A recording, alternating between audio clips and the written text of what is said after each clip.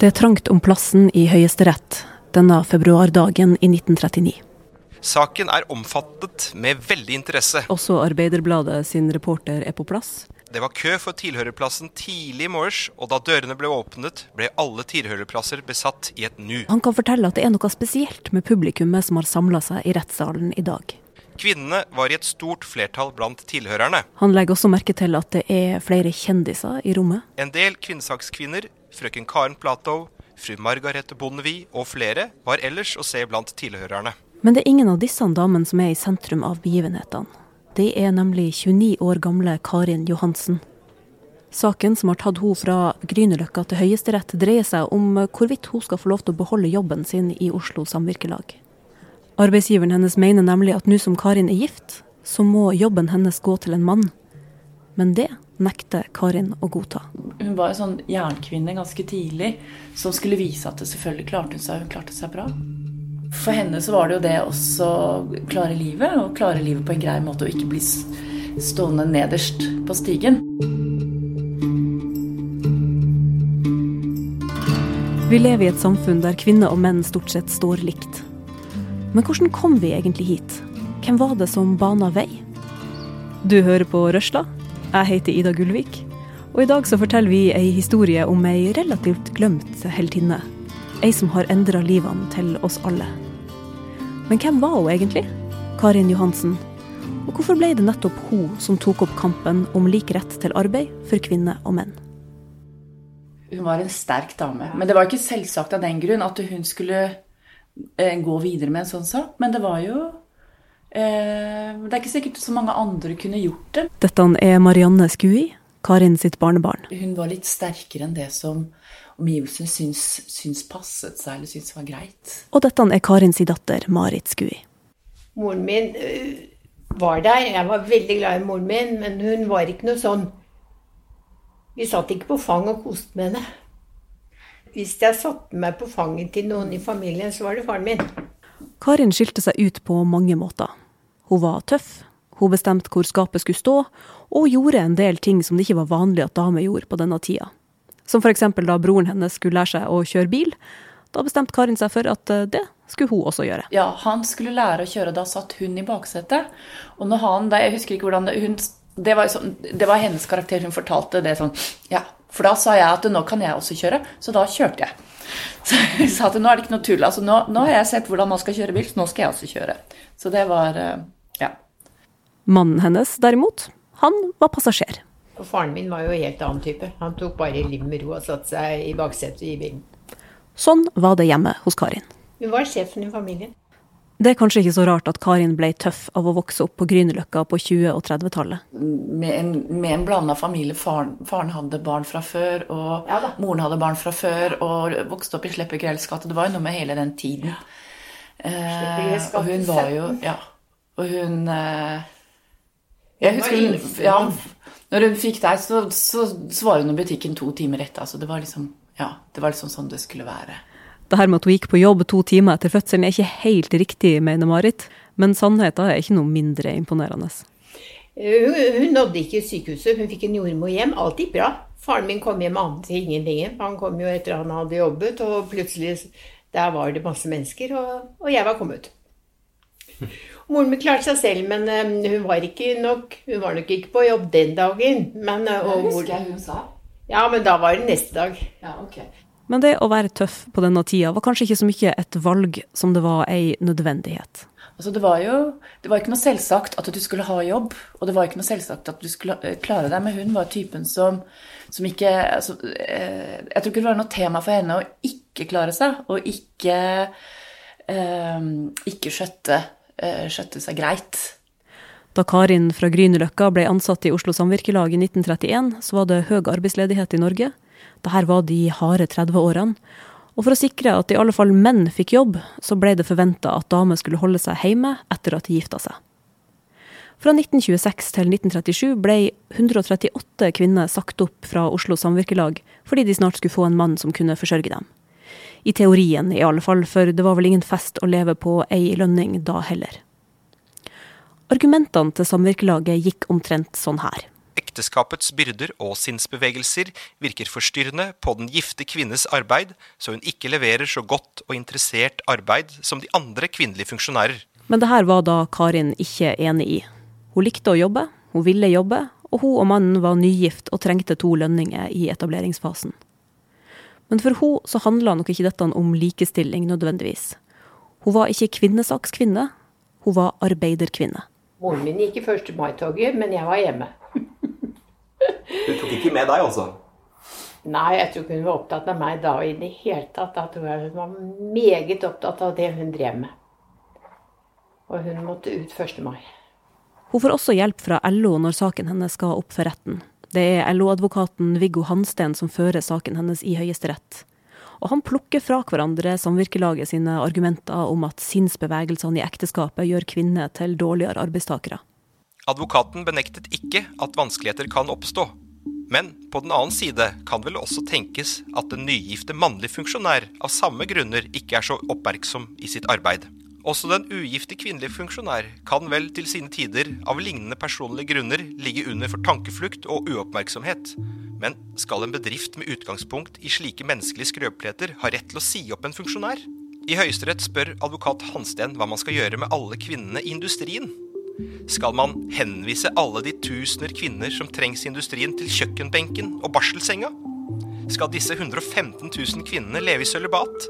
Skal de tvinges inn i illegitime forbindelser? Den dagen dommen fell, sitter Karin i rettssalen. Kanskje er hun kvalm, kanskje er hun svimmel. For med seg, mens hun venter på avgjørelsen fra Høyesterett, så har hun Marit i magen. Så kommer dommen. Høyesterettsdommer Erik Toralf Solem kikker utover rettslokalene. Solem sier: Jeg er enig med byretten i at denne grunn til oppsigelse ikke er berettiget, da den ikke kan sies å ha saklig grunn i bedriftinnehavers, arbeiderens eller bedriftens forhold. Karin vinner, og det får umiddelbare konsekvenser. Kvinner som har fått beskjed om at de mister jobben sin, blir fortalt at de er velkommen tilbake på arbeid. Men for Karin så går det ikke riktig sånn. Jo, hun fikk beskjed på at hun kunne få jobben tilbake, men hun ville ikke. Hun ville ikke det. Nei, hun fikk beskjed med en gang da hun hadde vunnet saken. Det husker jeg, og det har jeg vel lest også, at hun kunne få jobben tilbake. Men det var jo ikke det hun var interessert i. Hun var bare interessert i å løse problemet. I 2 år har Karin slåss for retten til å jobbe. Og når hun først vinner, så går hun av slagmarka uten å se seg tilbake. Men det er noen ting hun tar med seg. Blant annet båndet til advokat Viggo Hansten. Når han 2 år senere blir henrettet av nazistene, så sørger Karin for at Marit skal huske mannen som hjalp henne å vinne. Barneskolen. Da husker jeg fremdeles et dikt som jeg fremførte hvert år. Og det var: Det vanker så mange venner i Bernhard Herres vei. Sent gikk de ut om natten, rikere følte de seg. Det var en kveld i september, angsten lå tett og grå.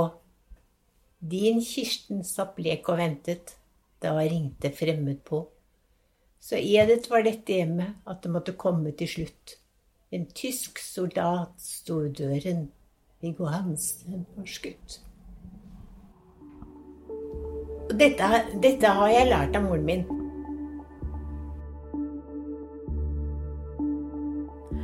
I stedet for å gå tilbake til jobben som ekspeditrise på samvirkelaget, så har Karin en annen plan. Da begynte hun som slakter hos Bakke i Grensen, for faren hennes var nemlig slakter. Og hun hadde alltid ønsket å være det samme. Men det kunne heller ikke damer være. Det kommer kanskje ikke som noen overraskelse at Karin ikke bryr seg om hva folk tenker at damer kan eller ikke kan gjøre. Men etter noen år så tar livet og karrieren hennes nok en ny vending. Ektemannen hennes dør, og hun blir enke. Hun forsvant, altså når hun ble enke i en alder av 45 år. Så forsvant hun ganske mye ut av livet mitt også, for da hadde legen sagt til henne at hun trengte forandring i og med at hun hadde hatt en syk mann en stund og trengte å komme seg litt. At hun skulle ta seg en liten tur med en eller annen båt til et sted eller noe sånt, og så fikk hun da en jobb på Stavangerfjorden. Og da ble hun til sjøs i 10 år. Marit 14 år på denne tida og blir passet på av venner av familien mens Karin på havet. Når hun kommer hjem igjen, så har hun gjerne en stor kåpe på seg med masse innelomme. Hun hadde jo da kåpe med innelomme, hvor hun fikk med seg, det var til eget bruk, men det var for mye. Hun klarte å komme ut fra Amerikalinjens lokaler med litt av hvert, for det skulle hun bare ha med seg. Da hadde noen som ventet som skulle hygge seg. Det har aldri tatt. Senere så skal hun fortelle historie om livet til sjøs og i Amerika til barnebarnet sitt. Hun vanka jo med afroamerikanerne i Brooklyn, og det var litt sånn typisk. Hun var hun var en frisk dame, men hun var på bar. Ja. Hun var på bar Ja da. I Brooklyn. Det tror jeg de skulle ha med seg henne, men det var ja da. Jeg tenker at vi kan forlate Karin her, på en bar i Brooklyn et sted med et glass i handa. Sånn ser jeg det i alle fall for meg. Men hvordan går det egentlig med kampen som Karin var en del av? Vi spurte Peggy Hessen Følsvik, nestleder i LO.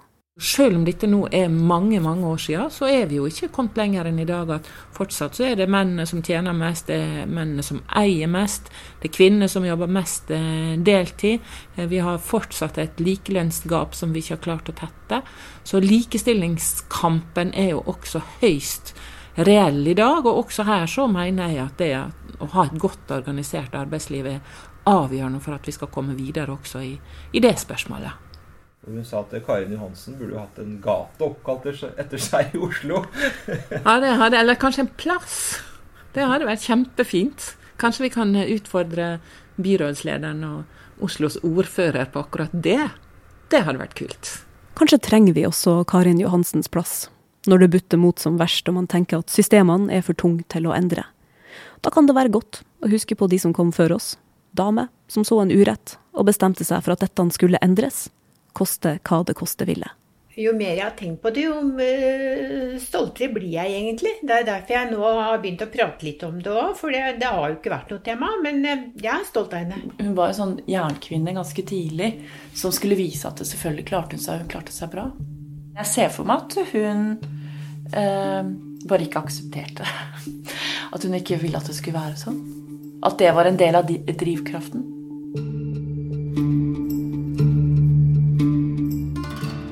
Du har hørt på Røsla, en podcast fra Fri Fagbevegelse. Denne episoden redigert og fortalt av meg, Ida Gullvik. Men intervjuene med Marianne og Marit ble gjort av Martin Guttormsen Slørdal. Han leste også opp fra Arbeiderbladet sin artikkel om rettssaken. Musikken vår komponert av Hans Kristen Hyrve og David Ashok Ramani. Har du historie eller tema som du mener vi burde se på? Send oss en e-post til podcast med k, @lomedia.no.